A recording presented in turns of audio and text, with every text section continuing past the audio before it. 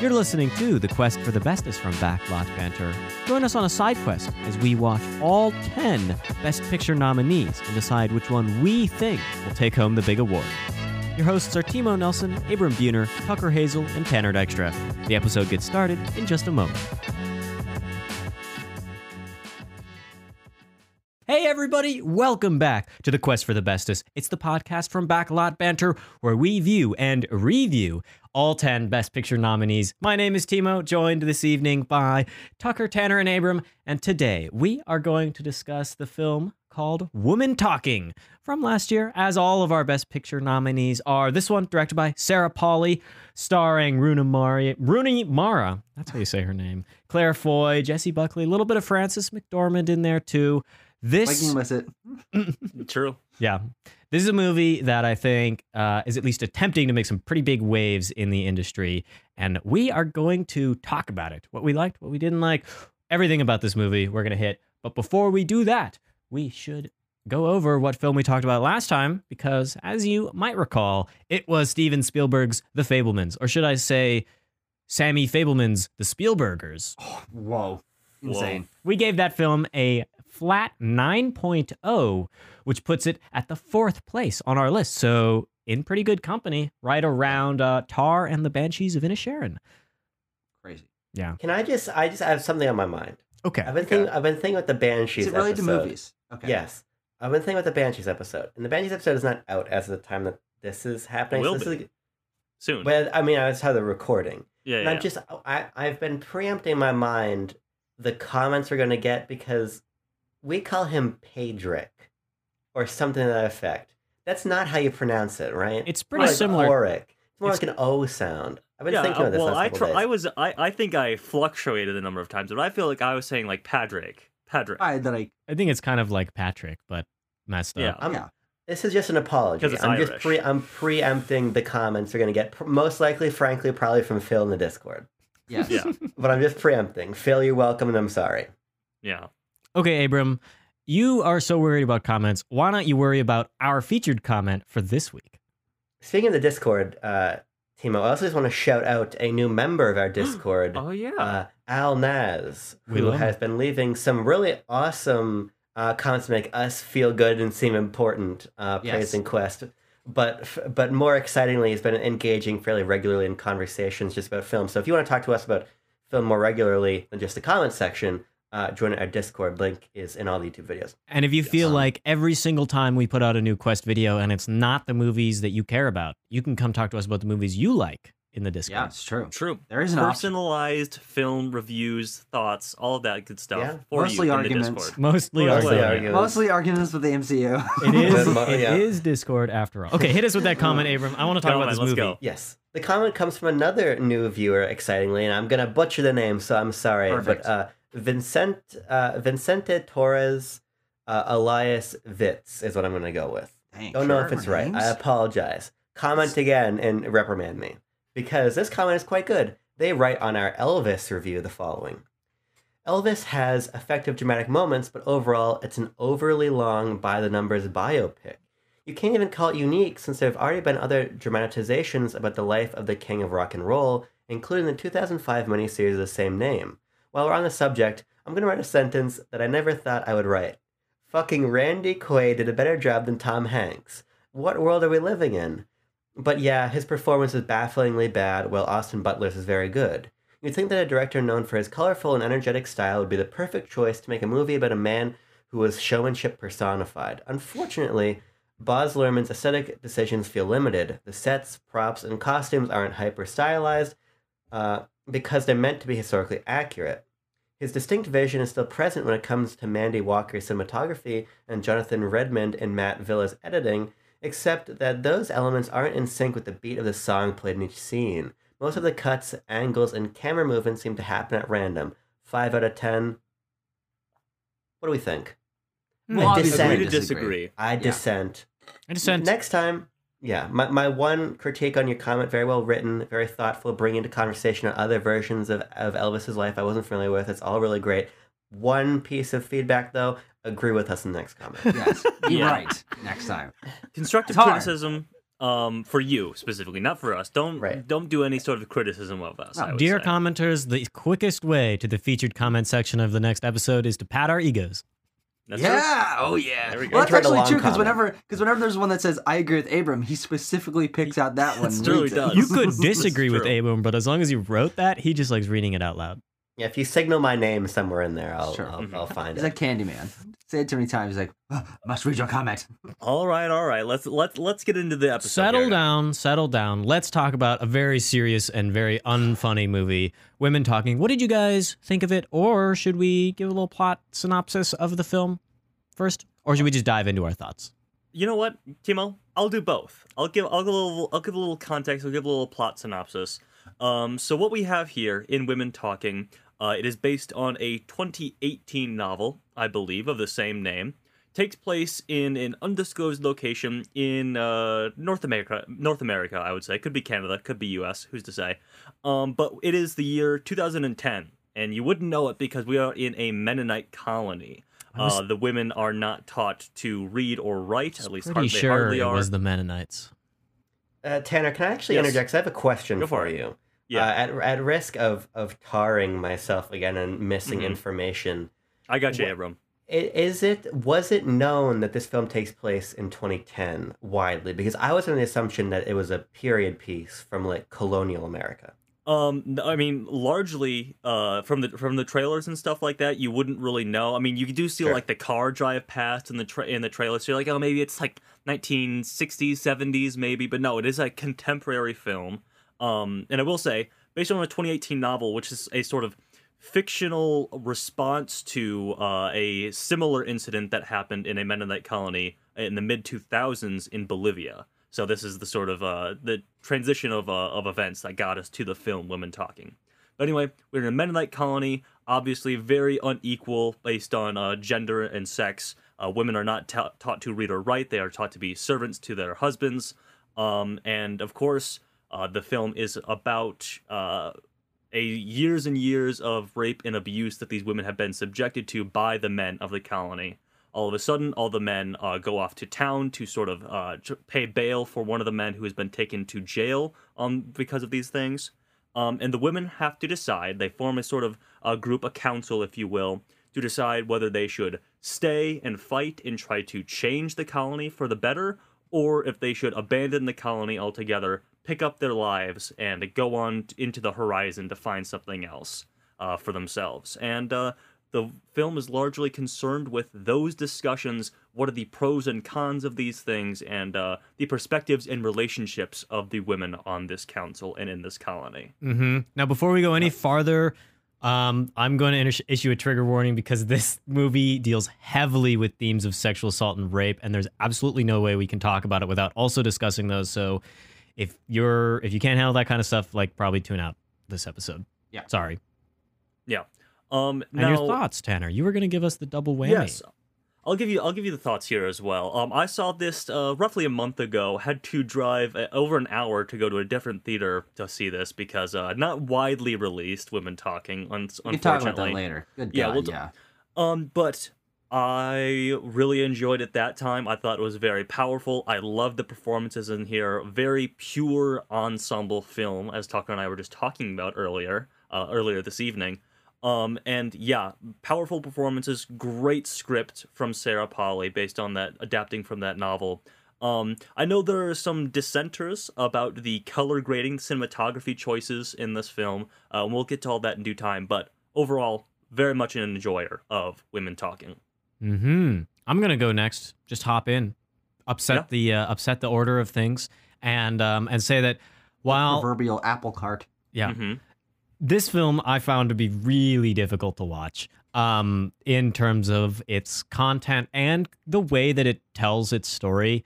Not in like a bad way, it tells its story. I think in like the literal construction of how it conveys information is very difficult at times to like sit there and keep my eyes open as I watch these horrible things be shown and also discussed and really like worked through. But I found that because it's so difficult to watch, it is very, very powerful because it doesn't hold anything back at all.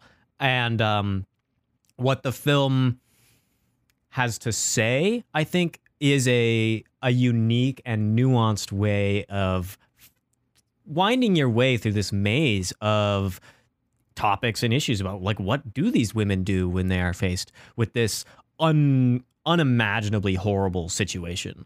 And so I think that the film does a lot of the basics very well and then tells us a unique and thought-provoking story that really questions it questions me. I'm thinking, oh, you just got to stand up and fight. Fight for your right, for what you believe in. And the film says, well, hold on. Let's think about that. Let's really think about what we are doing. And I appreciate the time and space that it gives to these very, very important discussions. But I will note, this is like the shortest movie we've seen, and it actually felt like the longest, which is that was pretty interesting. Yeah, I think Women Talking is a very sobering film for a number of reasons. What's interesting about it is the plot is really in the name. As we got to maybe 30 minutes into the film or so, and I recognized, oh, we are really just going to be having this dialogue for the hour and 40. There's really not a whole lot of plot movement there, really. It is literally just about these women talking. And I think that speaks to maybe the issues with pacing, as we can talk about, Timo, because I think you're right in part. But I think it also speaks to the novelty of the script and the ways that it forces you to remain in this moment. I think that the ways it constructs this situation in which the only respite from these layered dialogue conversations are these absolutely brutal and graphic asides of the women after they've been raped or assaulted in however way they were. It feels like you can't escape the moment, and any attempt the film makes to literally escape that barn is arguably more horrifying than the implications of what they're dealing with within it. And I think that to that end, the script is absolutely beautiful. I'm not sure I say the same about the cinematography, and we can talk about that. But I think that Women Talking is a very complete and powerful and sobering vision. But I do think that a lot of that can be attributed almost entirely to script and performance. I'm not sure that the film really does a whole lot for me beyond that. So it's in this interesting space for me where I think that this is an essential film to watch if you can stomach the intense imagery and subject matter. But I wouldn't say for me this is even really in the contention for Best Picture, in my opinion. I don't think the holistic product of Women Talking is as strong as that material that it covers and the way that it conveys that information and the performances attached to it. Yeah.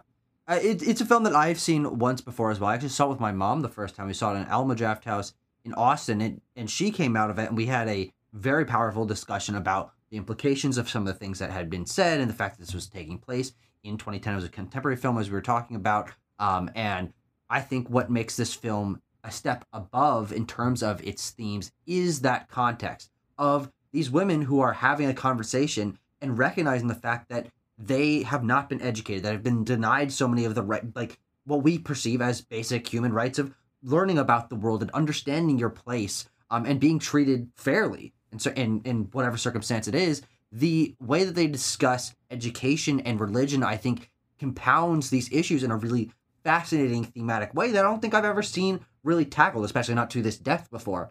I think the reason this film appeals to me is because I like films that are truncated. This is a single location film, 75-80% of it is in this one barn, but outside of that, a field, another house, maybe. It's very small location-wise. And even though it's big open fields, you feel the fact that this is taking place only in one small colony to be an oppressive force in and of itself. These women literally have no concept of the outside world. They've never seen a map before. And I think that adds to that pressure, this sort of, even though it's like beautiful open skies and fields of soybean, I don't know what they're growing out there, it still feels contained in a really interesting way. And I also love how in the nitty gritty, it gets into the morality of this conversation. I've almost never seen a film that is so focused on just figuring out, like, what should we do, and talking through every possible, like fracture of where these branches could lead. And that concept of staying focused on one debate is what appeals to me so much in watching courtroom dramas, which are another genre of film that I gravitate towards. But this does put a really unique spin on that. Is it's not, primarily educated older white men who are bantering back and forth in a courtroom and they've got their ties on. That's what the genre really is. But using those tropes of people arguing with one another and being contained to one room and having to really think through each step, but through the lens of women primarily, obviously, but also who don't have education, whose morality is based in religion that they've never even thought to possibly question, and that they have this very personal connection to the stakes at hand. This is going to be not only their lives, how is it going to impact their lives, but the framing of the narrative around telling the story to a future child of this is what life was like before, and the process of thinking through it is something that will impact generations and generations to come. And that's, I think, the most powerful aspect of this. Of course, there's the discussion of these traumatic events that are not usually portrayed in films, but the idea that having discussions like this and portraying them in film and understanding the stakes that are at hand is something that can affect and will affect generations to come. And this is a microcosm of that. And the fact that this film got nominated for Best Picture means it'll always, at least somewhat, if you're an Oscars nerd like we are, be in that conversation of this film happened. You have to see it because it was a Best Picture nominee, and then makes you think about those things and how will that shape discussion of these going forward. I think that's all metatextually very fascinating. But I gotta put a big stinking butt in this. Is I don't think this film is as amazing as it could be. Maybe this is a very subjective thing, but the characters I found to be very similar. They're all obviously dressed similarly. They have similar backgrounds. They're all just a bunch of white women in a barn, and it was kind of difficult even on my second watch to differentiate people or remember what their relationships were to the other older, younger women in that room or what their history was. And because the characters felt very samey, I was focused more on the sort of mesh of moral communication, but not the characters, not their arcs. And that's something that I really gravitate towards in film. And this was, it was there. There were some fine character moments, but I think the film doesn't concern itself with that. But I think there's a stronger women talking script out there that is a little bit longer and gives us a couple, draws us into a couple more of the characters, so we really fully understand where they're coming from, as opposed to here, which this is an ensemble piece first and foremost, and it's trying to give as much as it can to everyone. And because I don't feel like I was in the shoes or really understood the thought process of all of the characters, if any of them. Tanner. Okay. Lot to talk Yeah, about. that was a lot. But where should we begin? I was trying to what can I say this? Where can I segue into this stuff? But yeah, I will just say, of course, I'll do the nominations. Very simple for Women Talking. Nominated for Best Picture and Best Adapted Screenplay. No acting nominations for Women Talking, which I, first time watching it was like, that's too bad. And now on a rewatch following the nominations, I'm like, that really sucks. Because I think, and Tucker, to disagree with you a little bit, that the actors, the performances, and the characters are also very strong in this. They have to portray this shifting of perspectives on a decision that means the world. It's monumental to them, their children, like you were saying. And I think that the script and the actresses do a very good job in this. I have to specifically shout out my favorite performance of the film. And I know that you said last night, at least, that it was maybe your least favorite, was Claire Foy. I think she is fantastic. From the word go, in this opening sort of montage of events, as we're getting a narration, we're getting settled into the environment of the film. We see her. She attacks the shack these men are being held in, the makeshift holding cell for them. She attacks it with a scythe and attempts to kill them in the opening minutes of the film. Claire Foy in this film, to me, her character is rage. It is righteous rage. Of course, you side with her immediately because you're like, of course you would want to, inflict violence back upon them, seek revenge for what they had done to you, to other women, to her 4-year-old daughter, as she reveals about nearly an hour into the film. And I think that Foy really translates the rage that she feels into understanding of the other women's perspectives, of why they need to leave, of why they cannot stay and fight, why that, and how that fits into her faith that she still abides by, but acts quite she blasphemes a number of times in this film. And the women's reactions to that are very interesting. How she said she will kill, she wants to kill because of this. And yeah, I just love Claire Foy in this. But Jessie Buckley, of course, is fantastic. Rooney Mara, as we said. I don't know the actors' names for the two older women in the barn, but I thought they were also very good. I have them yeah. actually. Oh, you do? Look Okay. at you. Yeah, Judith Ivey and Sheila McCarthy. Yes, Sheila McCarthy. She plays Greta, I believe, Yeah. right? The thinner woman, and yeah, With she glasses, is. yeah. With the glasses, she's super good. I thought maybe my second favorite performance of the film. But Yeah. where do you guys want to go with these talking performances here? I will say that Rooney Mara is my favorite performance. Ona, I think the relationship with August, our blossoming romance, but also her perspective, and as kind of our central character, if you could call her that, in the ensemble, she is narrating the film, pulling us forward. But I think It's not her. it's not her. She's not narrating. No, it's one of the younger girls. Yes, you're right. But Yeah. she is pregnant during these scenes, and so we get lots of shots of her like thinking and caressing her baby in her belly, and like thinking like, well, what does this go forward? But I find that she has the most interesting stuff to say, and is always like shaking up the scenes and really causing the paradigm to shift for these women. And I think that her performance is really affecting. The stuff with her and August like really, really got me. Made me very emotional. I think that as an ensemble cast, the film does a pretty good job of actually differentiating these characters. When I'm thinking about them in my head, I think of their personalities as being very well differentiated and displayed. We have our hot-headed ones who want to kill. We have the ones who just want to leave and don't want to have anything to do with it. And their choice in what they want to do like is very indicative of their personality. And I feel like the film allows us to see into their thinking through the way that they, how they pick a solution, and then the ways that they talk about it, like gives us a very big insight into I think the religion is super important in this film. I really think we got to talk about that because of the way the film continues to hold the religion as like a central concept or a central tenet of this community that they can't give up, and they kind of don't, which I find very admirable. I was expecting them to almost.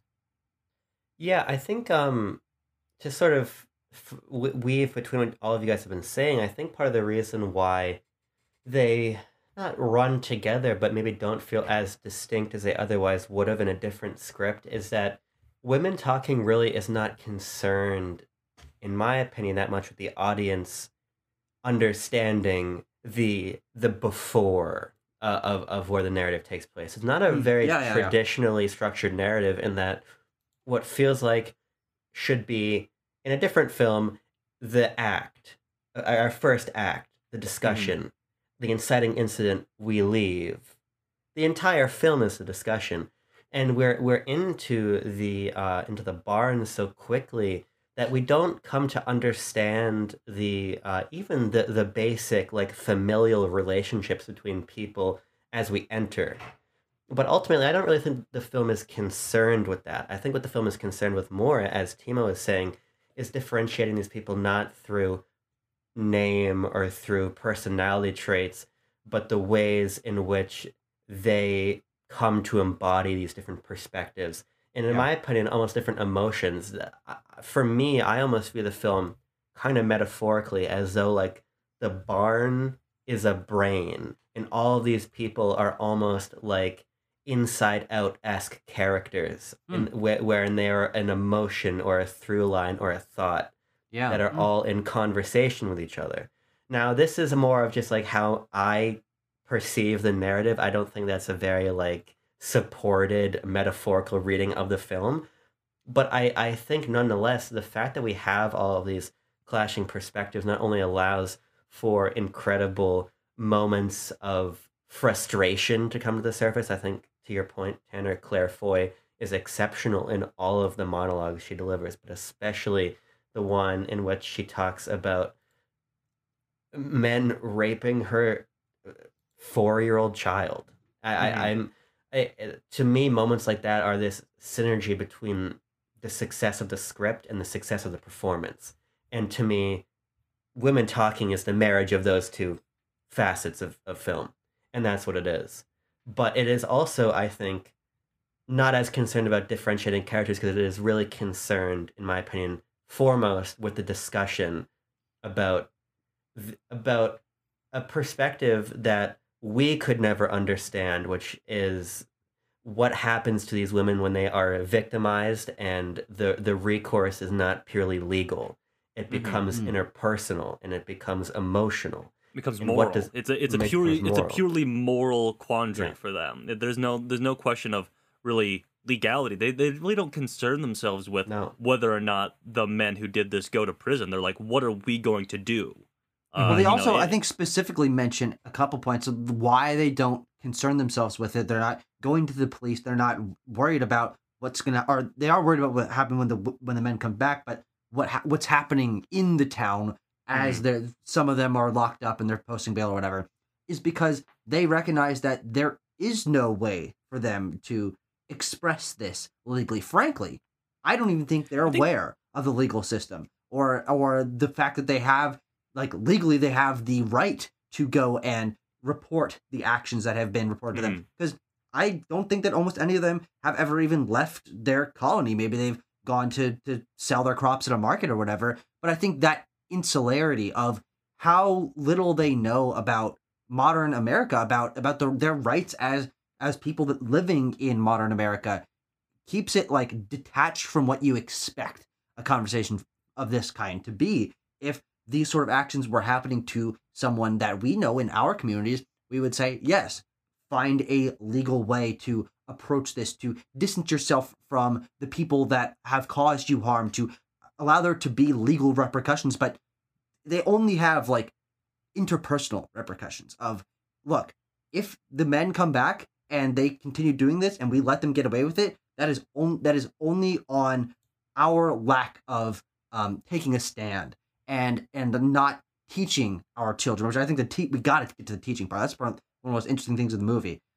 It's very interpersonal in that way. They see it as us and the people we know. There's not this society at large or legality at large that inform every one of our decisions on like criminal actions. Like, we think of crime, we think of, okay, the police and the trial system and yada yada yada, not people. Like, ideas and concepts and, like, structures, social structures, not like we're stripped down to the bare minimum here of, you did this, I do this, and what's the outcome? I think that's really fascinating. In some ways, I think that the setting, I want to talk about the setting of this film, because to me, I feel like there is more to it than just look at how horrible it is that these women are entrapped in this community in 2010. Look how horrible it is that this stuff is happening in 2010. I don't really think it's about 2010. I think the film is trying to push us beyond that into a realm where it's like, look at how horrible this shit is. Like, it doesn't matter when you think it is.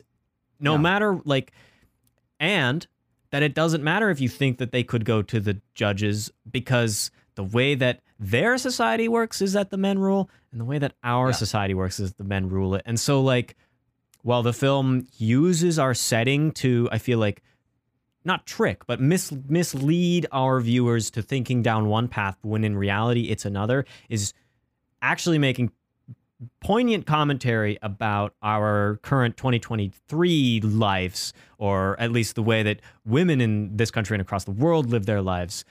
But I have not reached I would probably have to, like, watch the movie again and maybe read, like, a review or something to come to this, like, full thematic grasp of what's going on. Because I think it is operating at a pretty high level in terms of like, not just what are the characters saying and what are these points that they're discussing amongst each other, but, like, what is the film saying by having these characters talk about this stuff? I think what's interesting about it, to your point, Timo, is that so I came into the film having no clue about time or place. I thought to myself at one point in the first half of the movie before the big reveal, I was like, what time is this? I was like, I have no Right. idea when this is taking place because they'd set up their religious insular community. Mhm. Yeah. Yeah, The and- only signal is that they've got the orange. Don't hit the back of the carriage Oh, thing. the slow vehicle hazard. Yeah. Yeah. But Hard it's, to like, notice that. blindingly orange. So I think it's very obvious. But that could also be from like any time period within the last like 50 years or what. I don't know when they invented that. Yeah. Right.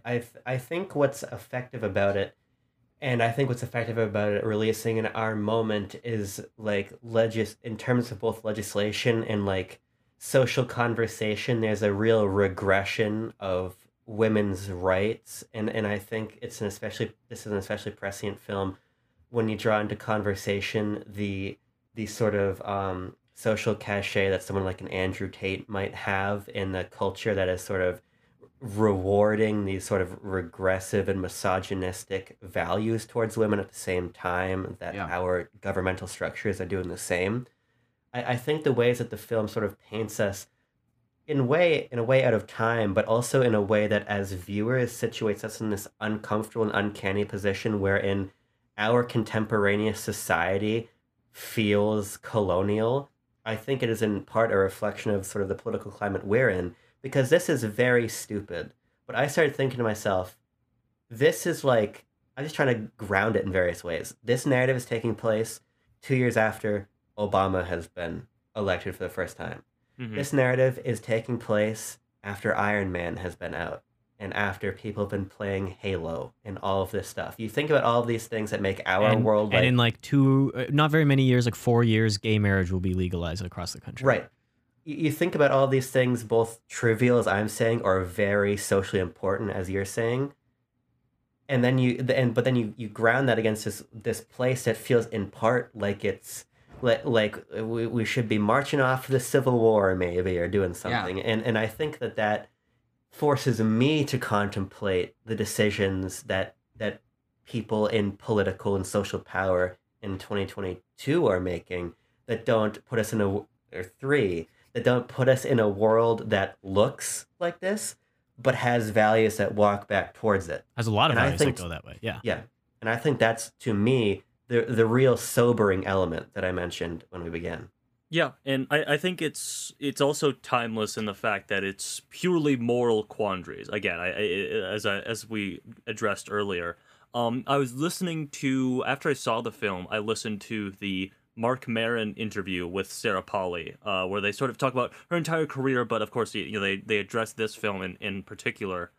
And something that she said was that what she was writing in the part where I believe it's the character, you pronounce it Mayal, the shorter one with glasses, where she sort of breaks down and has a panic attack, and afterwards she says, "They made us disbelieve ourselves," and she singles out that line in particular, in this interview, saying, in that time, in their faith, they are made to believe that they are being, sort of foolish because they are women, or they've been misled and tricked by Satan, even. Yeah.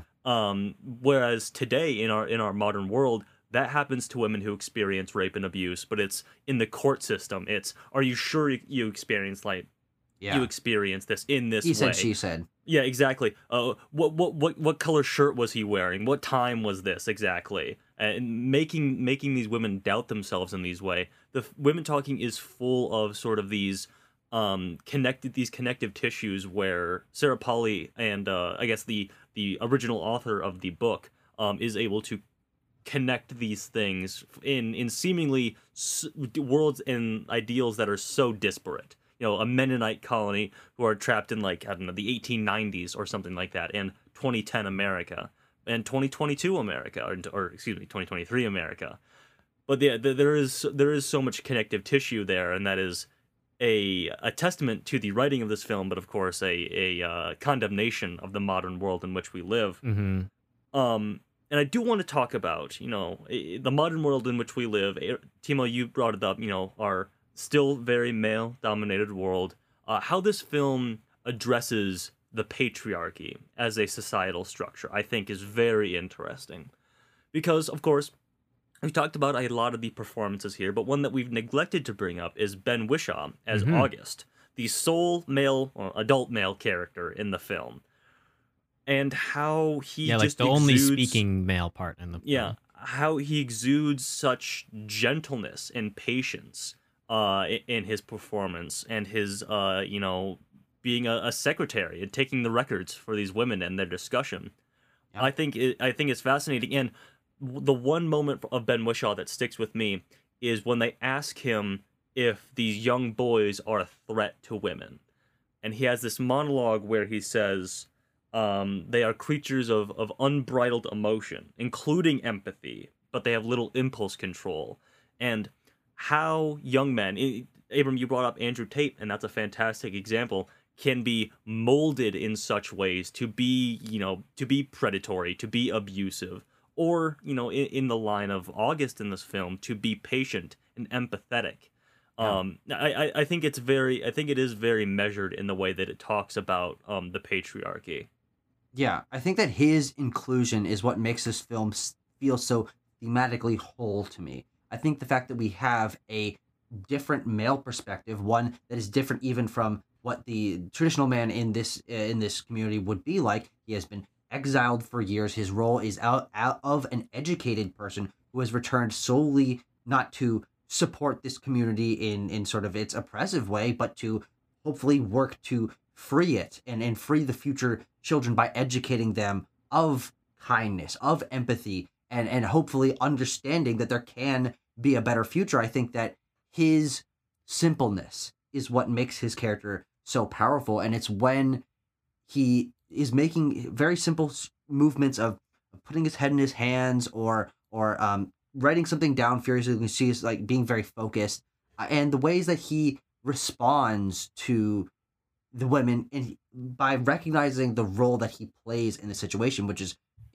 so incredibly unique. I can't even like compare it to another male role in a film. Of he's the outlier here. He's the man in the room, but not in the powerful way. In the way of, I need to understand that my perspective does not add water to their conversation, but can add context as an educated person. I think that the way that he talks about the stars and about centrifugal force, and he understands all these scientific concepts that we were taught in high school, relatively basic education for us. Maybe even earlier. True. Yeah, absolutely. Absolutely. Yeah. I mean, I learned what the stars were probably elementary school easily. Not me. I only got to that in college. But I think that he's again, as I said, he's what makes this film feel so thematically whole, because he brings this outside perspective about education and about a male perspective that makes it feel like us as a group of white boys have someone to be the emotional in of a male character. And the way that he talks about educating is one of the most interesting parts of this movie, and where I think that it feels so salient to the larger message of education and understanding and making choices can be what impacts future generations. It's him saying the boys can be taught. Yes, they are dangerous. Yes, they pose a threat. But if you take the risk with the presumed positive, that there is a way to teach these younger men to be better, to be the better men that will change your lives, and why you should take them with you. Is, yes, they pose a small threat, but that doesn't mean that you need to completely ostracize them, because there is that potential. And it gives the movie that spark of hope that I think is really exceptionally powerful, especially in those sequences of him doing narration and just a bunch of boys in old-fashioned clothing like mucking about and like walking on top of a fence and throwing a ball and spanking a horse. I don't know what they're doing, but like it gives it this hope for the future that I found really, really powerful. Yeah, I think the film has a lot of hope. I'll just throw this one little bit where the film emphasizes this notion that like your people are not born as assaulters. They are not like, there's the line where Ona says like, even though this baby of mine is from a man who attacked me, I love the baby because the baby did no wrong, just like the man that attacked me did no wrong before he was born. And I think the film it takes a holistic approach to like understanding this battle, essentially, in where it says that it's not about you are like this because you are a man, you are like this because you're a woman. It's like you are like the way you are because of how you have been taught and how you've been modeled. And that, yeah, babies are innocent and they don't. And even if the baby that you like, you know, is illegitimate, might have health problems, like these women are choosing to love them because they see no way that the baby has done any wrong. And I find that in this discourse, especially regarding sexual assault, the sexual assault of women, especially en masse like this, it can get to the point where like, yeah, like every single dude is horrible. And in this village, they all are because they all support each other, right? But except for August, who's there hanging out. And that's why, he's a good dude because he's not in town. So the way that this film doesn't fall into the trap of just being like men bad, like all men are horrible because some men, or in this movie, most men do this thing, not this thing. I'll be specific, commit horrible acts. I'll need a minute to get this all out. But Okay. To me, this character of August is very, very important to me. Because I think that the notion of teaching men is so important, and teaching men through example. And I think that, first, just on a filmic level, Ben Whishaw brings a lot to this role in terms of sort of this forlorn and emotionally wrought character. You see it in his eyes a lot. And you see it in this sort of wavering smile he has, wherein in a very for the constructions in pop culture and in film, atypically masculine, but in my opinion, archetypally importantly masculine way of putting himself aside to be there for these women as they need. Mm-hmm. The restraint he's able to convey on his face, I think, is an amazing acting moment. I also just think that it is such a powerful message because what he's conveying in that monologue he gives at the end is the truth, in that a lot of these conversations in our world, when they end up talking about rape and about patriarchy and men, we end up in this sort of reductive, sort of like conservative commentator, not all men talking point. The way you sort of end up with a not all cops talking point or whatever, in which you sort of individualize an issue. But I think what is so great about the portrayal of this character and how he's written is that he makes it a systemic issue, but not, as you're saying, Timo, a blanketly systemic issue. There is a nuance to it, and there's a solution, and the solution is education, and the solution is a positive display of masculinity. And I think that there's something really wonderful about this character who is struggling with deep mental health issues to the point where he is planning to kill himself before he gives the gun away at the end of the film, wherein we see this man who is deeply flawed and working through his own challenges, but supporting the people around him and being a role model for emotional vulnerability and for empathy and for education. Because while he is more educated, there is no quote unquote man-splaining or whatever you want to say. It is very organic. He is a very good person, and ultimately what the film is saying is we need more good role models. I think that's a big theme of the film, and it's a theme I resonate with quite a lot, because I do not think in our real world, in a pop culture sense in particular, that there are many good male role models. And part of what I take away from the film is not only an opportunity to get a perspective on sexual assault that I could never understand through these women, but an illustration that I can point to of the importance of good male role models who are emotional, albeit strong, but in ways wherein those ideas are in conversation, not opposition with each other. And so I love this character, and I think it's so beautifully reinforced by that performance. And alongside Claire Foy, I would have also loved a nomination for Ben Whishaw for supporting actor. Yeah. Judd Hirsch. Yeah, well. Ben Whishaw, by the Abram- way, is Q in No Time to Die. Yes. If you didn't notice And the that. other. And he's also, Q in most of the James Bond movies as of late. He's also the voice of Paddington. Oh, I did really? not know that. Yeah. Oh man, love him even more now. Exactly. But Abram, thank you for bringing up Claire Foy, because we talked about how Ben Wishaw's August fits into this narrative, but I really want to get back to the heart of the film, which is, I think, our trinity of performers that are Rooney Mara as Ona, Claire Foy as Salome, and Jessie Buckley as Maurice. I think it's really interesting how each of them really embody one of the three choices that the women of this colony have to make. Ona is very much in line with the more pacifist line of just leaving. We have to leave because that is the most logical, best, least violent option. Whereas Claire Foy, Salome, is very much like stay and fight. She means it in the most literal sense, of course. She's going to get violent, but she feels that there needs to be retribution wrought on these men. And then Jessie Buckley's Maurice is interesting in that she is a product, or she is a victim of abuse. She has children that are anchoring her to this place, and she feels as though they need to stay and forgive these men because this is their home. She has a family here. And that's what needs to be done to move forward. And how each of these perspectives shifts over time is really interesting when they do end up, more closely aligning with Ona's point of view, leaving. But even the idea of leaving and forgiveness is brought up in this, and how I have a specific line about forgiveness if you want me to read that out. Yeah, just hit me with that, Tucker. It was, is forgiveness forced upon us true forgiveness? And there was some context and after context.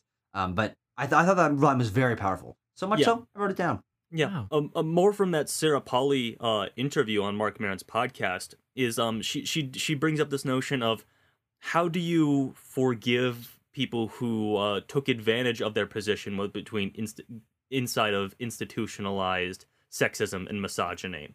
And that's something that Rooney Mara brings up. She's like, we will eventually have to forgive these men. And that's born out of their faith, of course, and your own personal feelings on that can be drawn out from your moral system. But she feels as though that they do eventually have to forgive them. And the only way that can happen is if they remove themselves from their presence. If they can, and they can eventually forgive them in a spiritual sense. Yeah, and I just have a lot of thoughts on how their faith influences all three of these characters, how they influence like this idea of democracy that is in this film, and coming to a consensus from multiple different perspectives, feuding perspectives, forgiving one another, recognizing your own blind spots in your perspective. I think it's quite beautiful in how it portrays and weaves together these characters in this way. Yeah, I think that the idea of education versus faith, or education and faith, I think is another one of the very fascinating themes that this film wrestles with, because their morality comes from a place of not only lack of education, but the root of their education and their decision making and their morality being, we need to do this because the elders have told us this is so. Our faith tells us this is so. And if we are subverting that, whether it's for what we perceive to be good or bad, there are the religious consequences of if we leave, we can't get into heaven. Like, there's multiple moments where, like, don't you want to go to heaven? Like, that's the ultimate goal of all of this. And as someone who's not religious, I often find it very difficult to ground morality and decision making, obviously not my own, but understanding others' decision making in the religious context. But I think this film does a pretty good job, as good a job as I think you can do, to sell the idea of this religion meaning so much to these women that they're making the ultimate choice to push back against it in a serious way, but in a way that they sort of reconcile with their faith, which I find really fascinating, especially because they're using discussion as a kind of way to educate each other about what they know about the world. Is they each bring somewhat of their own perspective, whether it's because they have a certain experience with their own husband or the way that they were assaulted in the past or their age, variety of ages in this group. They don't have traditional education. They can't read, they can't write. I really think that the moments where they're like, yeah, we don't know what these things say because we were never taught that, to be very fascinating. And they contextualize this conversation about faith and about different perspectives in the most insular way that you can, is just talking to each other divorced of larger reality. Like we're gonna have a conversation about morality. We're gonna bring in politics. We're gonna bring in like differing religious structures. But frankly, I'm not even sure they know that there are other religions out there or how aware they are of the United States as a place, or the, as I said earlier, like a legal system or government systems. These things that shape our discussions of morality and of our opinions on things, like we can't divorce ourselves from that. So it's really refreshing to get such a distinct perspective from people that operate entirely different from me. They are religious rural women, and I have never been and never will be any of those things. And so I really find it fascinating how, even as someone who is like pretty much 180 on a lot of those labels, I'm able to understand through the meticulous thought process. This movie's so meticulous with, okay, someone brought this up, let's talk about that for 3 or 4 minutes and bring it to an interesting close that ties it in thematically and starts us on our next conversation. It sparks a spark in someone's mind that will come out next scene or come up a couple scenes from now. I find that pacing to be very, very fascinating. Your thought, Tucker, about the film being very narrow focused in its morality discussion, kind of, I'm not going to go back into the setting, not going to rehash that, but it does make me think that there is a version of this movie that exists not set in this colony, in which we do bring all of those other elements in. And I think that, because I think that your basic premise can be set up anywhere in the world, it's true anywhere, but the discussions could become muddled and clouded by all these other aspects of modern life, that by stripping them away and placing our characters in a setting where they don't think about them, and then as an audience we don't have to think about them, leads us to this like very narrow and very focused moral discussion that plays out in the film that doesn't it doesn't feel like it wanders. It doesn't feel like we're going off track. It feels like everything is so tightly knit as the community is, I guess, and that like draws me through the film, because I don't feel like I'm wasting time learning about, having them talk about something that doesn't seem important, you know? Yeah, but especially because you can easily imagine a version of this taking place elsewhere in a more urban community, one that has more education and vastly differing perspectives, where the group of women are half religious, half non-religious. And guess what? It never gets anywhere, because the only like the basis of their morality is so vastly different that like the women who don't want to leave because they want to go to heaven, that's their perspective. And the ones who are like, oh no, that's a bunch of bullshit. Like, of course we're going to leave. That's better for us and for our future. Like those would like the polarity of our society is so antithetical to like the progress that they were able to make here. But I think that through the education theme of this movie, it like even that can be brought to our ridiculously polarized conversations. I want to bring up, because I feel like our discussions of how the religion influences these characters and their decisions is sort of missing a key element, a key line in this film, and it comes from Greta, one of the two older women in this council, and she says, "We are leaving because our faith is stronger than the rules." And I find that to be one of the key lines of the entire film, and really the key phrase to understanding the role of faith as a theme in this film. Because they are transcending their institutionalized faith, the faith of the elders. They are unlocking the faith that drives them, that drives them as human beings, that makes them behave in the ways that they behave, and fuels the discussion throughout this entire film. Their discussions about forgiveness, about about hate, about hatred and retribution and things like that. It's this faith that is more than what they've been told. It's this faith that they Yeah. feel within themselves that transcends the rules, that assures them that what they are doing is the right decision. They talk about maybe we can find more men of God who can, you know, sort of absolve us of this, and that idea is sort of shut down as like, we don't need more men of God. What we need is our understanding of faith, and I think that is what that key line is that I don't find their ideas of faith to be narrow at all in this film. It's very transcendent of the ideas of scriptured religion. And that's why I love how this film deals with faith, and how each of these characters has their own ideas of it. I keep coming back to Claire Foy, but I'll say the moment where she's like, I will stand here and challenge God if he thinks that destroying evil where it lives is not the right course of action. And that is, by staying here makes me a murderer, but I will be a murderer because God can judge me for what I've done, not the other people. Yeah, that is such a fascinating sort of perspective on judgment and morality and doing the right thing in the face of your faith, and like being so self-assured that like God can judge me if he wants. I know I'm doing the right thing, and still being committed to your faith. Again, that's why Claire Foy is my favorite character in the film.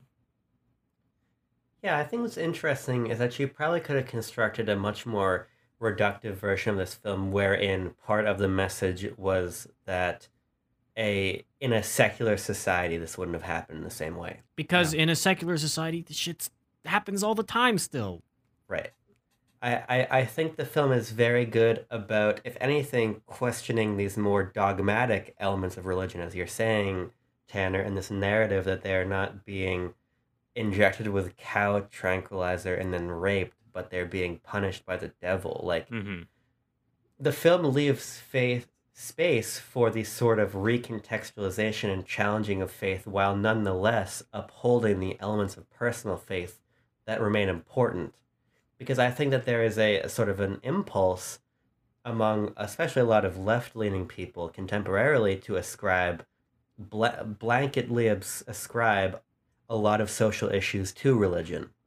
And I think the film nicely gives the characters, as you guys are saying, space to challenge it and reconcile with it, and use it in a way that's productive and cathartic.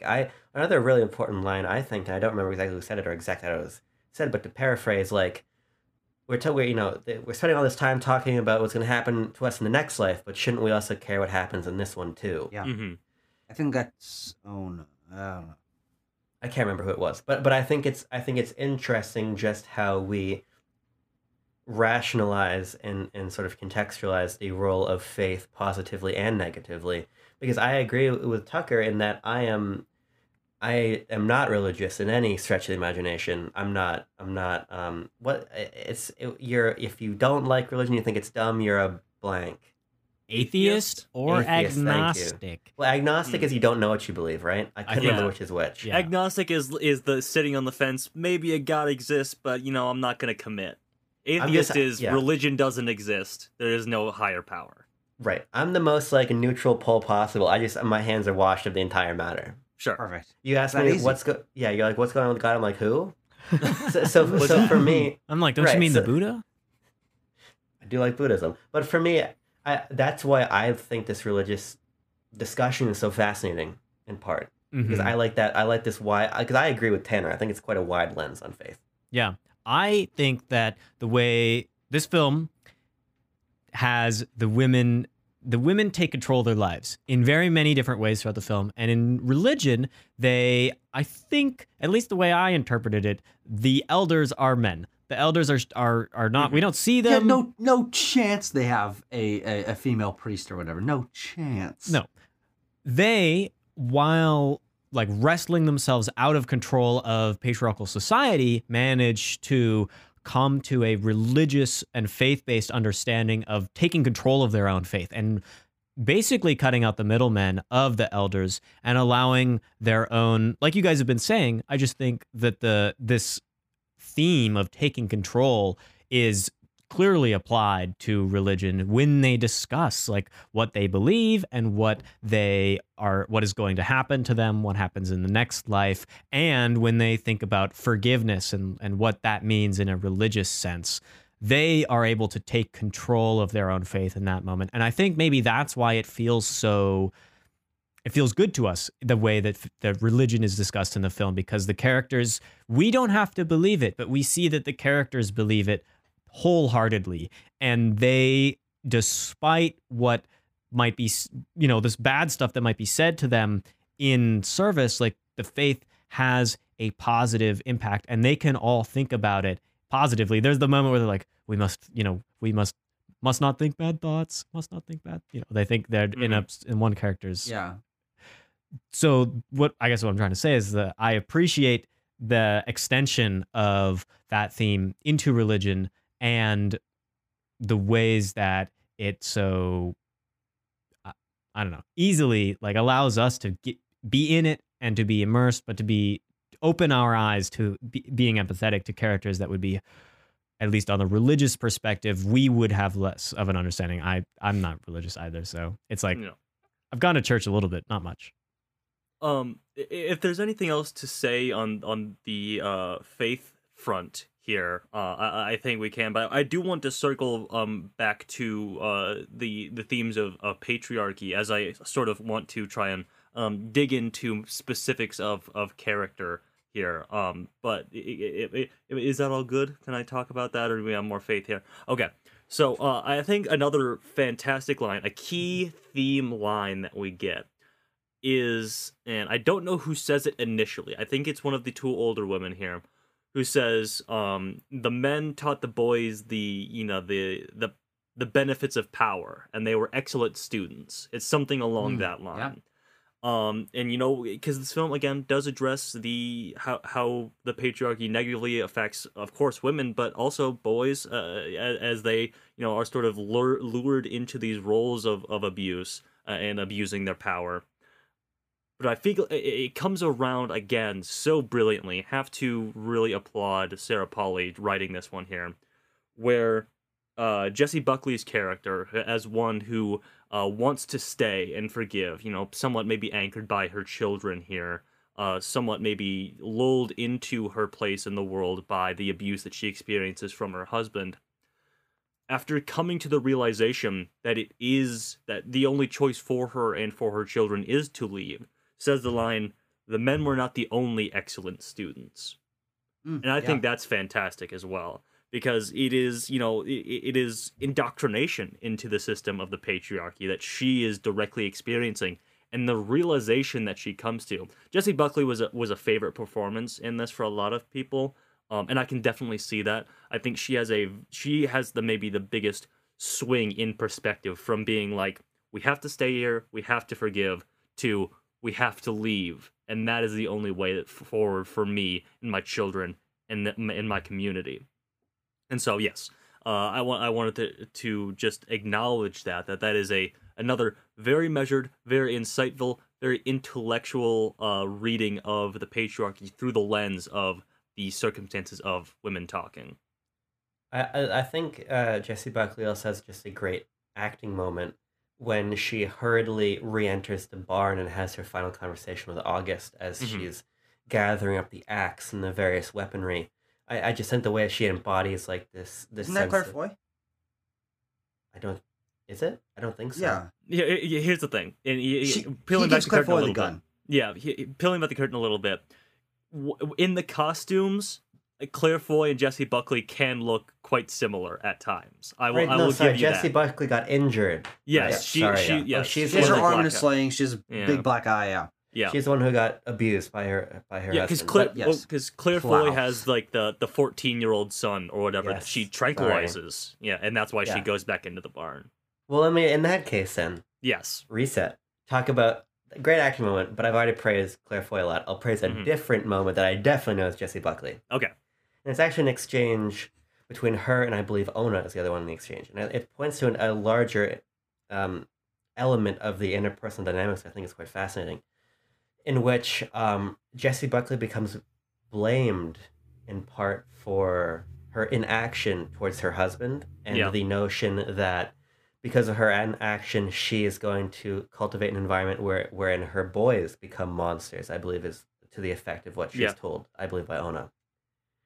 And the exchange they end up having in which Jessie Buckley has this moment where she snaps and calls Ona a whore, Hmm. I think is quite fascinating, not only because it's so well delivered, the anger, but I think it also points to the ways in which the infighting between the women is quite fascinating, in that it's also reflective of the ways that in contemporary society it rings very true in the disbelief and the anger and the disagreement that ends up Mhm. forming between people, as people unfortunately sometimes in these situations of sexual assault take a side, and there are these different sides and these different poles. Hmm. And even just on a human level beyond that, all these women have these disagreements that I find quite fascinating. The other one that I really like, I believe this is between Claire Foy and definitely Majol. Is that it? Majol? I think it's Mayall. Mayall. Mayol. Yeah. When she has a panic attack and she's smoking. And is it Claire Foy or Jessie Buckley is like, we've all been assaulted, but you can't seem to deal with it.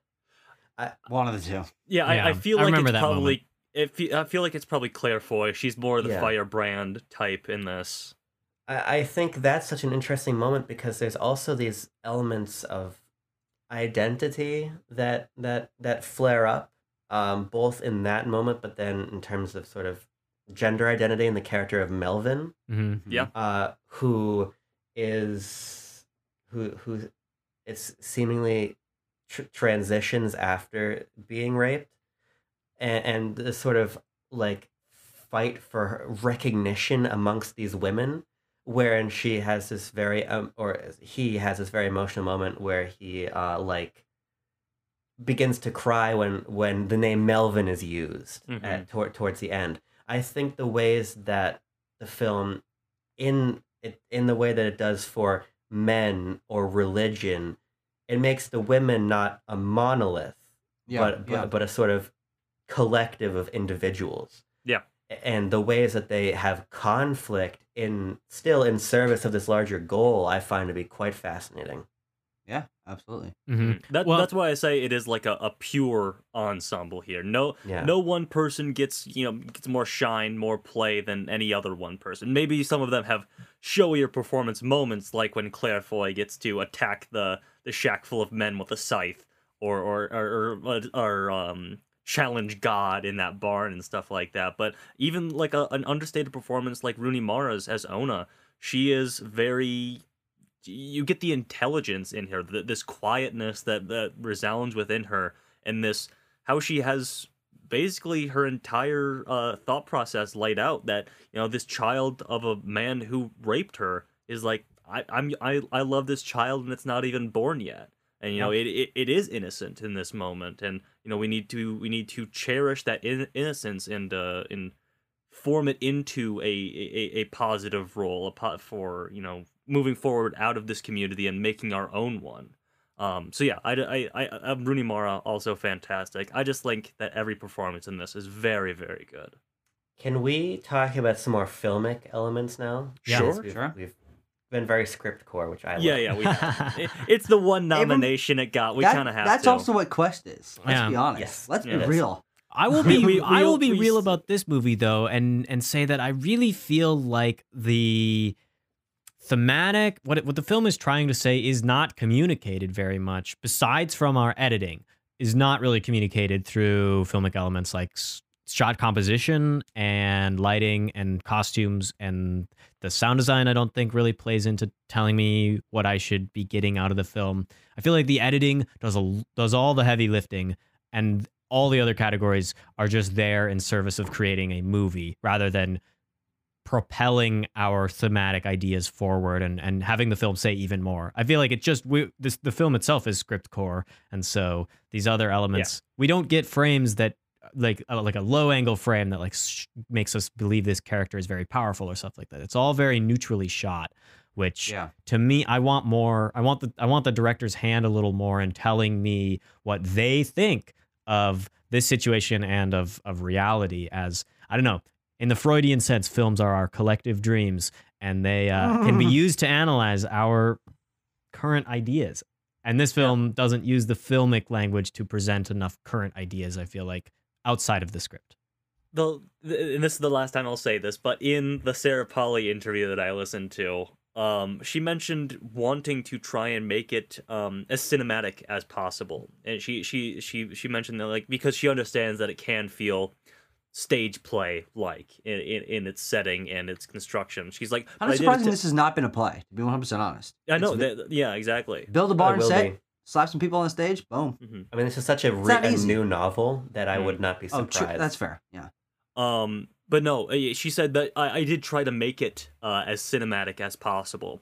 And sorry, Sarah Polley, but I don't know how much you succeeded in that, frankly. I mean, to be fair, she hasn't made a movie in 10 years, and her last film was a documentary about, or like a faux documentary about her own family, I think.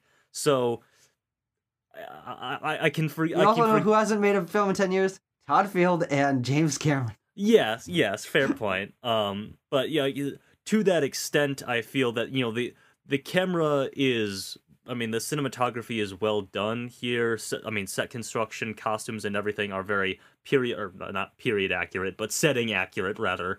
And it's very good, but I just don't know how cinematic this film feels for whatever that word really means. It succeeds in keeping me watching a one-scene, 6-character story that could be done on a play. That could be done as a stage play. It succeeds in keeping me interested, and so maybe that's perhaps a good example of its cinemagraphicness. So I'm largely of the opinion that I'm not even sure that it's incredibly successful at a baseline level. I do think that in our conversation, we've sort of reached a point of maybe the costuming not doing a good enough job even in differentiating character. Now, again, I get that at a certain point, everybody wears the same thing.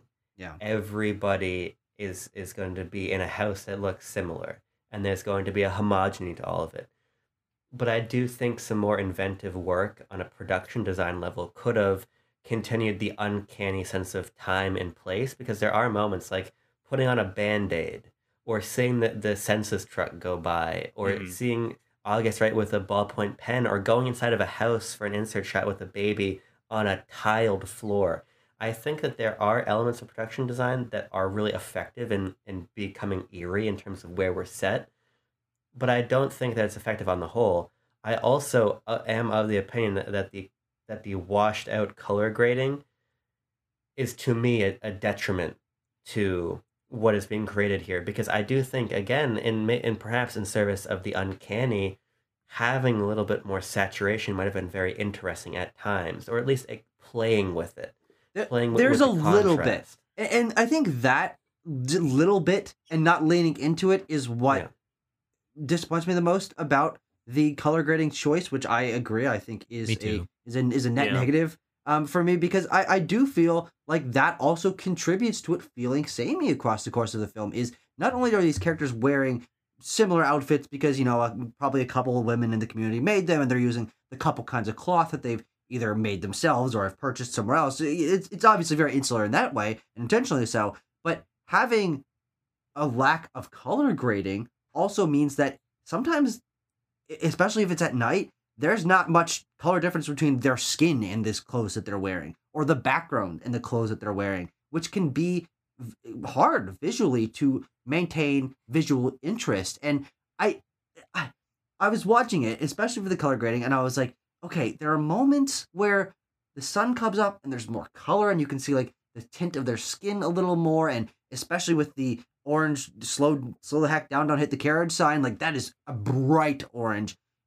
These elements aren't played with, as you said, and I think that if it had felt more intentional because there was the possibility to be more varied, I would have felt like, okay, I understand this decision a little more. As it stands, it's so static in the color grading, and that sort of wraps a blanket of gauze around the entire thing of, I want to appreciate the set design and the costuming, but they all look gray because the color grading is so heavy that it drains any intrigue I can have in a visual sense. I do think the one visual choice that I do really like is the time of day changing. Of course, that happens across the course of the film. That gives different scenes different tone. But primarily in the first few scenes that are set during the daytime, the bright light that is shining through the slats of the barn, I found to be very visually striking. In the way that it frames things and the lighting is done in just a way so it's like it's not overpowering them. You can just see their faces, but it makes this like geometric background that I found to be. I don't know if it's like thematically interesting in any way, which might play into what Timo was saying. Kind of looks like prison bars in a way. Sure, yeah, it could, but also it's not like leaning into that. So like, yeah, you kind of gotta make the inference there. But yeah, visually, I think this movie is bland. I think it's boring. I think it's below average, and I think that Women Talking as a visual filmic experience could have been significantly more engaging to me. I like colorful things. If they had gone with a little bit more saturation, a little more variability in the saturation, which is why I push back at, the color grading is a choice and you shouldn't criticize it. I'm like, no, but it negatively impacted my viewing experience, and I think the movie would have been better if there was more saturation. So I think it's a very valid criticism. Well, it definitely impacts my engagement. Tucker, who is saying that the color grading is a choice and you can't criticize it? Because you could say that about anything, Tucker. Everything is a choice that you can criticize. That's what I'm gonna criticize about the choice is that, okay, so in my newest and greatest media studies class, this professor of mine is always about connecting aesthetic observations.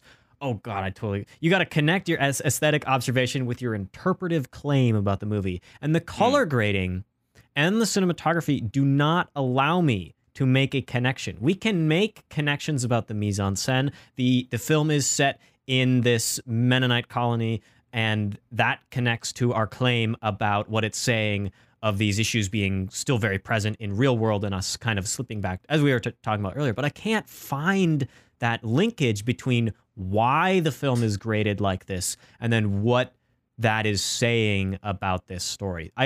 Is it graded like this because we're in a dull... color has been drained from life because of the experience? Or is it just purely like making us feel like we're out of time, anachronistic, almost, that we got a little sepia but I don't feel like that's what the point of the movie is. The point of the movie is that these is the opposite of anachronistic. It is chronistic because these is happening now. Because A, it's happening now, and B, the things that they're talking about are like so relevant, and so which is why I don't think it works even in that regard. Yeah.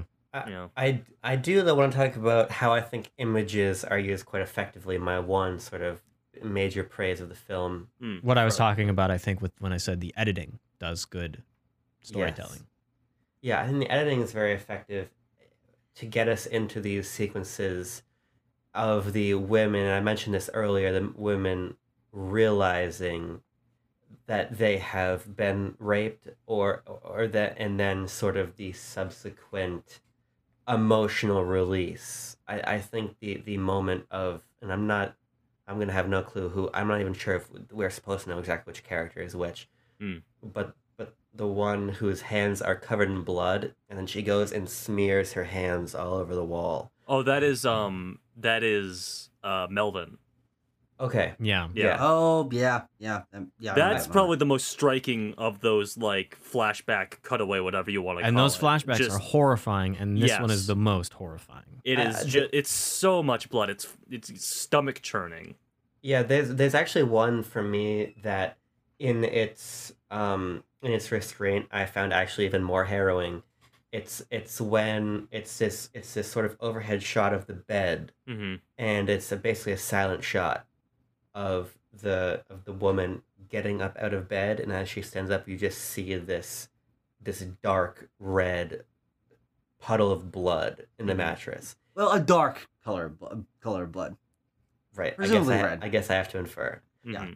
And the camera lingers just long enough for you to sit in this eerily quiet moment of this woman, as though I have just gotten out of bed in the morning for class, get up and begin to walk out of frame, and there's just blood because she's been raped and her legs are covered in bruises.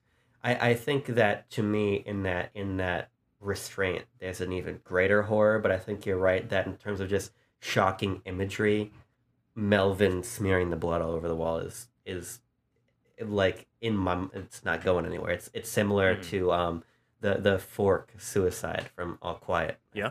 Oh, Yeah. Well, it's something quick I just wanted to bring up. I think you were mentioning that I think it's Ona is the one who sort of gets up out of bed and sort of goes about her life, and it's really something that struck me is like, yeah, because what can they do? Like, what do you do? There's a futility to it. Exactly. Yeah. And of course, that's what the entire film is reckoning with. What do they do? But I think what I do want to say, Yeah. an element of this film that I think we have neglected to talk about, and it's not a hugely prevalent element of the film, but I think one that also makes it feel much more genuine, is that this isn't a completely dour film. Of course, thematically and topic-wise it is, but there are a number of sequences that are children playing in a field, that have happy music that remind these characters what they are fighting for to make these happy moments and the hope that they feel continue into the future. We continue to flash back to or flash over to scenes of kids playing or a mom having fun with her children or sharing a meal or whatever it is.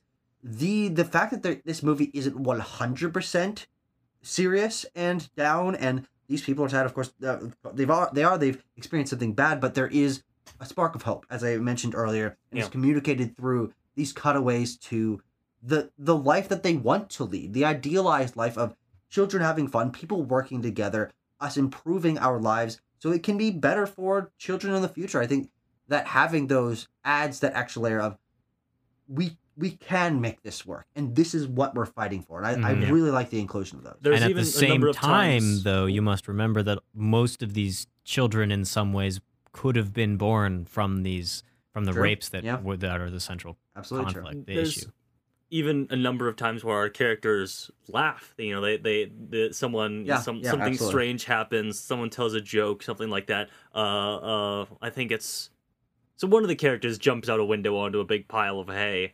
One of the younger girls, which I'm questioning about the younger girls because they don't feel super important, but we haven't even touched on them at all. No, we are getting dangerously close to our cardinal rule of not going longer than the runtime of the film. Oh God, it's true. But anyway, but it's that thing of like sometimes people laugh as hard as they want to cry, as the narration says at one of those moments.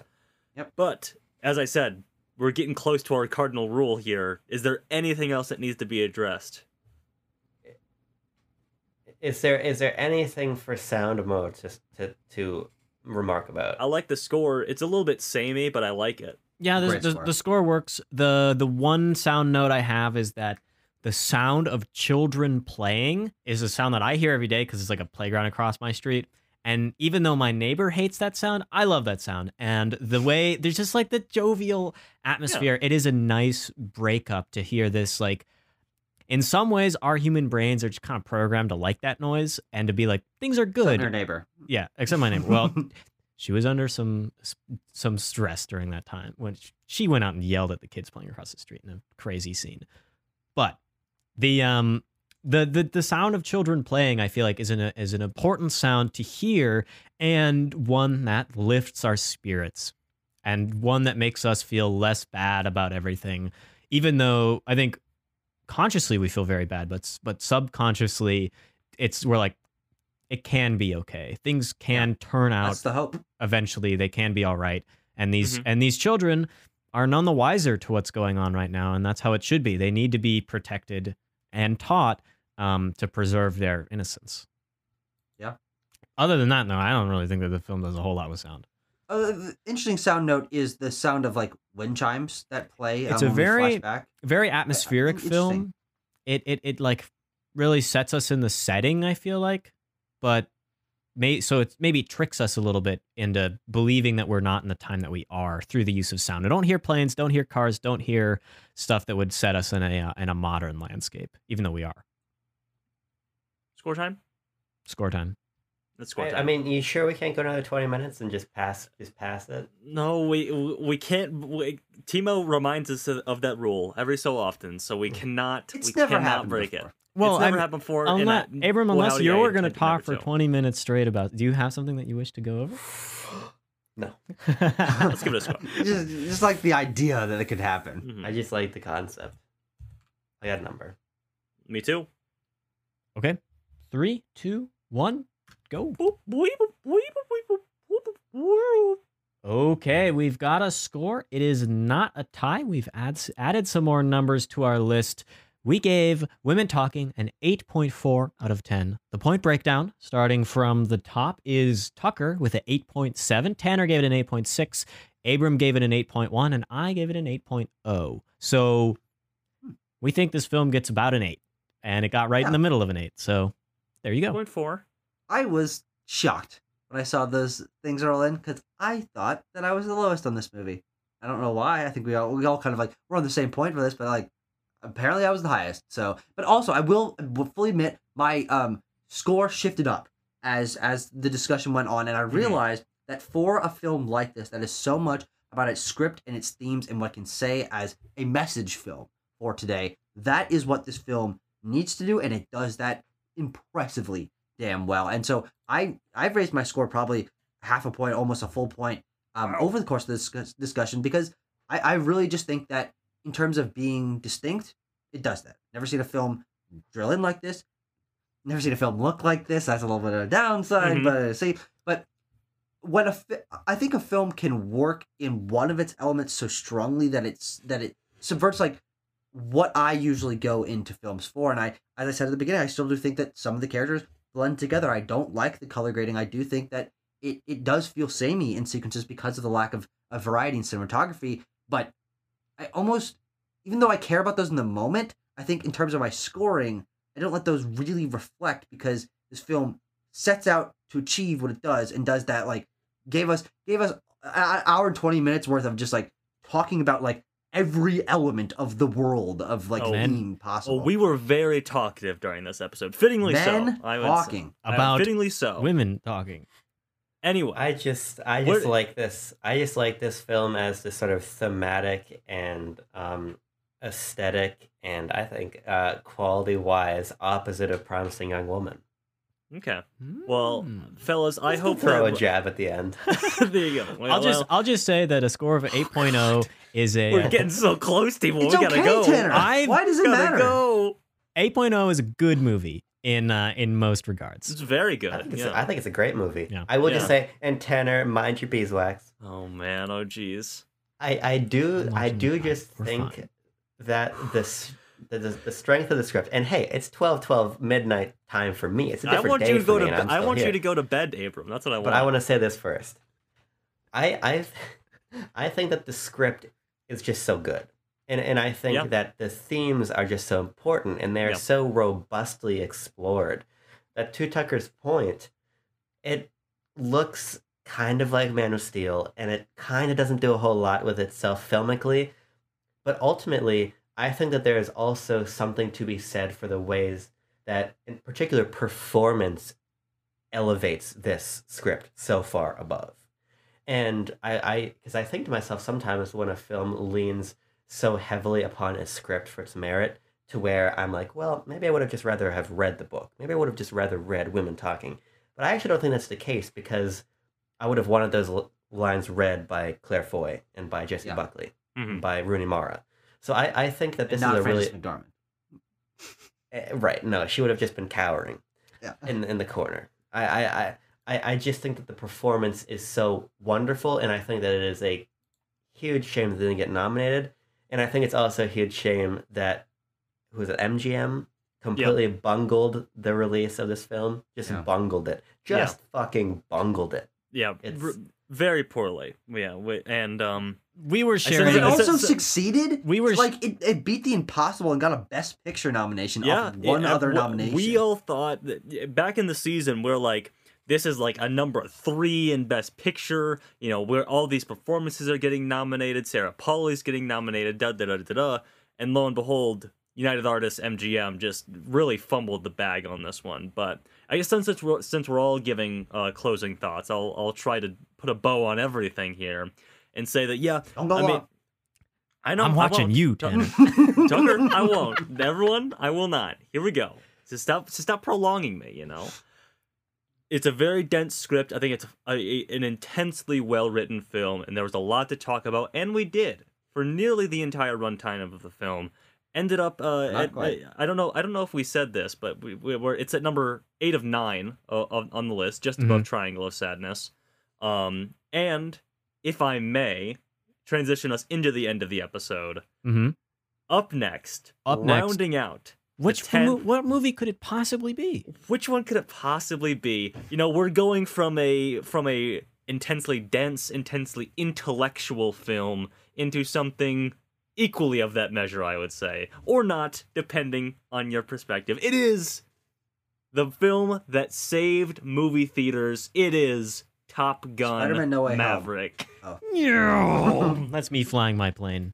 Yeah. Let me say that yes, Abram. High stakes here because this is something that I've made up in my head. Yeah. This is the rewatch of Top Gun Maverick that determines if it breaks into my top 10 favorite films of all time or not. Hey, listen, man. This one, we saved it for last because we want to see it in theaters mainly, but this one could fucking turn on the afterburners and shoot to the top of that list, okay? It's not impossible. Holy shit. God, guys, what a great line. Let's talk about after. God. No, we gotta go. Jesus Christ. Rip it up. Dimo, do your little peace outro. Yeah. Top Gun Maverick. I can't wait to watch this movie. I've been saving myself to watch this movie for Quest. You haven't seen it, Timo? No, never seen it. What? Never seen the That's first one insane. either. So we're gonna have a great perspective okay. on it. You don't have to see this first one. First one's very good. Look- I really enjoy it, but It's solid. Maverick's better. This is one of those movies that I'm supposed to watch, so I will enjoy my time viewing it. And until then, very good discussion today. Weighty, I know. I'm gonna do something to lift my spirits after the episode for sure. But thanks for joining me to talk about women talking, men talk about women talking on the quest for the bestest. Until next time, stay cool, keep it warm, and peace.